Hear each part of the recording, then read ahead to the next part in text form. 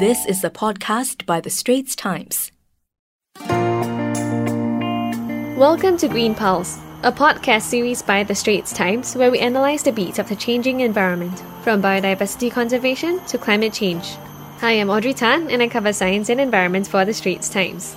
Sustainability has been nudged up the national agenda this year, with Singapore announcing plans to tackle climate change and create jobs in the sustainability sector.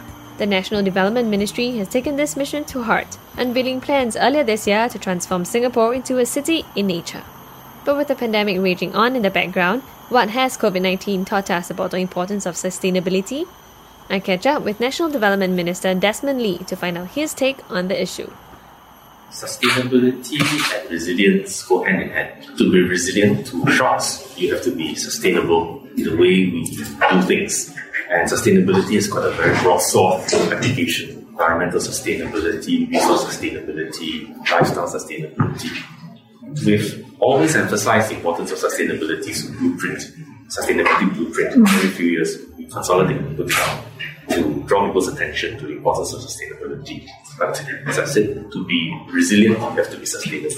But sustainability first requires stewardship and partnership, in the sense that to exercise the spirit of sustainability, you have to be steward. Recognize that the resources that you're using or have at your disposal, while they may, in all senses of the word, be yours, but with the spirit of mindset of a steward, you want to husband the resources in a sustainable way, recognizing that you have a responsibility beyond yourself.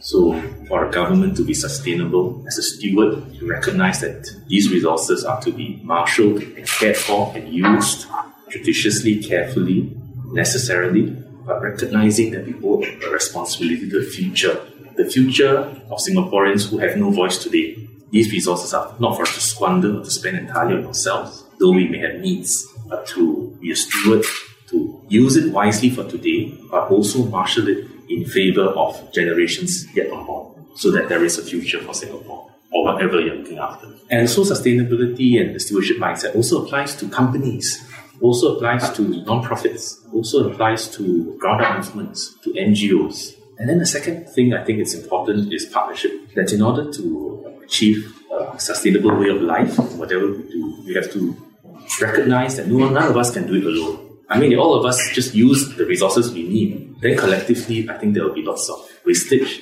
and inefficiencies. But if you come together in partnership, part of the sharing economy adopts that mindset. If everyone holds their own assets and resources, then that is not as sustainable as if we are able to partner each other and make good use of resources. And there are many examples of where this can work. So how will sustainability be incorporated into your ministry, which is the Ministry of National Development? Before I start, recognize that sustainability has to be a whole-of-government effort.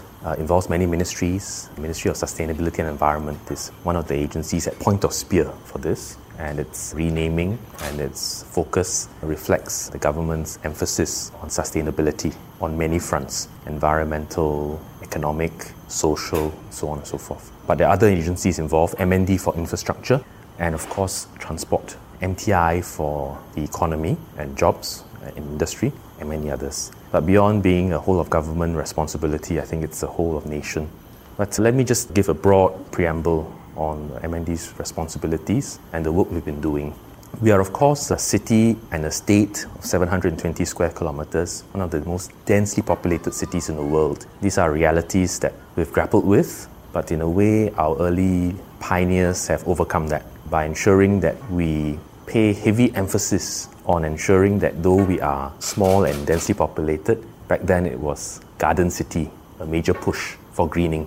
I think that sends a strong signal. I mean, in times of plenty, you put effort on greening, it's one. But it says a lot about your resolve and your values when in the early days of modern Singapore, when resources were very scarce and there were lots of other needs competing and probably at top of people's minds, that our early leaders, our first generation of leaders, put personal emphasis, and the emphasis of the government on greening says a lot. And I think for close to 60 years, we've kept faith with that.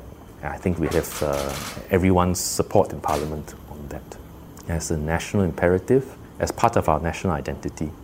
But We also have to be green and sustainable on many other fronts. And at least from MND's perspective, it's a big push for urban sustainability. Green towns is a 10-year push to further reduce the energy usage of our HDB estates. So 2005 to now, I think we've cut about 10% of energy usage in HDB towns, and by 2030, through this 10-year effort of the Green Town movement, to cut it by a further 15%.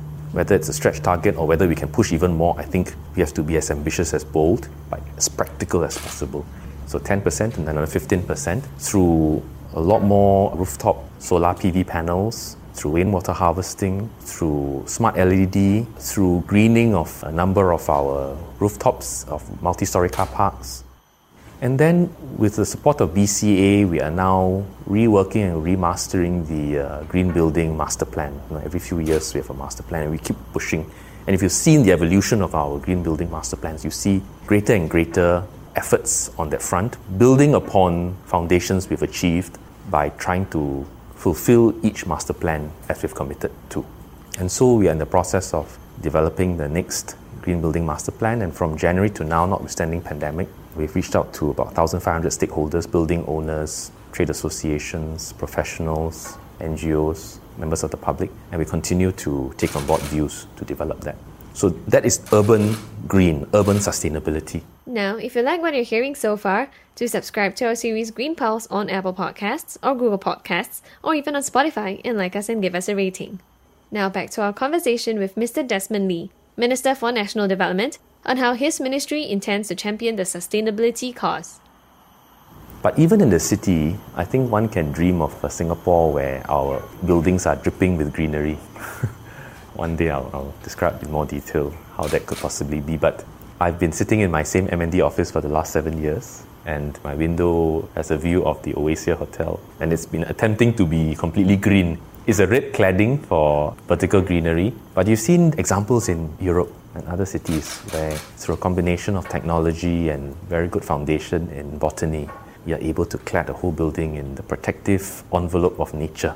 So you've seen Margaret Drive. There's one particular car park which I've seen, I keep driving by on the way to constituency. It's not a vertical green in the sense that you have a vertical wall, but it is those planter boxes and the good selection of plants that create that draping effect. And if you are in that building, you then experience firsthand the services of nature, as a good friend of mine, Faizal Jamal, shared many years ago, both in Parliament and with me through long conversations. Okay, I'll talk about the value of nature later. I think that's a very important point to push.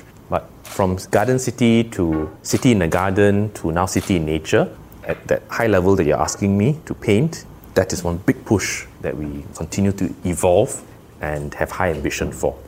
Then urban sustainability, ensuring that our buildings are green and sustainable in terms of energy and resource use. And we do that through Green Town. Of course, the early roots was Green Print at Yuhua, and then BCA's Green Building Master Plan, which applies across the board for industrial, commercial, residential, private, public, across the board. But also through retrofitting opportunities to make the building more sustainable. But BCA has even gone further, in the last few years to even focus on user behavior. That is like Health Promotion Board, changing behavior is always the hardest. Right? Designing a building, retrofitting a building so that it's sustainable is one thing, but changing user behavior, which does make up not just a not insignificant portion of energy use, but that mindset is what we want to ingrain, that DNA. If you have a habit of switching off your lights, saving on water, recycling the things that you use so that waste becomes reusable, then that will apply across the board to many other areas. And in fact, some of the climate activists I engaged last year had said that, you want to move the needle, you have to move on government, on industry, and big pieces. But my point to them is every individual should also play their part. And notwithstanding the fact that even if you sum it all up, it's probably not as big a needle move as other systemic changes you can make. Every individual is an individual, is a member of a family and can influence the family, is a member of a community, is a member of some community organization, could be an employee or a boss, could be a senior public officer or political office holder. And if you imbibe and internalize that sustainable mindset, then it will influence broader organizations. So that's urban green, from the way the buildings are run to the way we use those facilities. But I like to even go further upstream, and that is how you design buildings, construct them, and how you design estates, towns, and urban centres. Building and construction and operationalization of buildings are resource intensive. And if you want to be sustainable, you have to really go upstream. It's harder to retrofit a building. It's more sensible and effective to design it well. Harness natural lighting, natural ventilation, put in your chill beam, put in your LEDs up front, reduce abortive work so that you reduce wastage. It's not saving money, it's also saving resource and being more sustainable. And so that whole effort, and I'll take another occasion to describe that to you and why it's not just good business sense, but also good from an environmental point of view, because we do need to build. And if we need to build, we must make sure we plan holistically, and so urban planning is important. Maximizing the usage of space in land-scarce Singapore and resource-scarce Singapore is critical. So town planning and technology is helping on that front. There are many tools and technological tools that agencies are now harnessing to make sure we build effectively. For starts, HDB has got tools to look at massing, to look at orientation to sun, to look at where to place your windows, how to use natural ventilation. And so some of these simulations allow you to weave into your first designs, those critical first stages, elements of sustainability. Because if you build badly, you end up having to do lots of cooling and lots of abortive and retrofitting work. And that's really not sustainable. So really early design and planning is utterly critical. So that is designing, building, operating and living sustainably in urban setting. And then we've talked also about greening, biodiversity conservation, and really harnessing the wonderful services that nature provides. And in a city like ours, all the more we should cherish and value that. I think you've visited cities where you feel that it's really a city and it's really harsh. It's harsh from a well-being point of view, it's harsh on your eyes, it's harsh on your skin as you feel its heat. It's harsh on your feet because it's all brick and mortar. You weather the extremes in a city that seeks to disrespect nature. So that's a broad sweep, and stewardship and partnership are important in driving all of these engines that power our efforts towards sustainable living. That was Mr. Desmond Lee, Minister of National Development, on his vision for sustainability in urban Singapore. For more on Singapore as a city in nature, do check out the stories in the Straits Times. That's a wrap for Green Pulse, and we hope you enjoyed our discussion. That was an SPH podcast by the Straits Times. Find us on Spotify, Apple or Google Podcasts, or streaming on Google Home. Do feedback to us at podcast@sph.com.sg.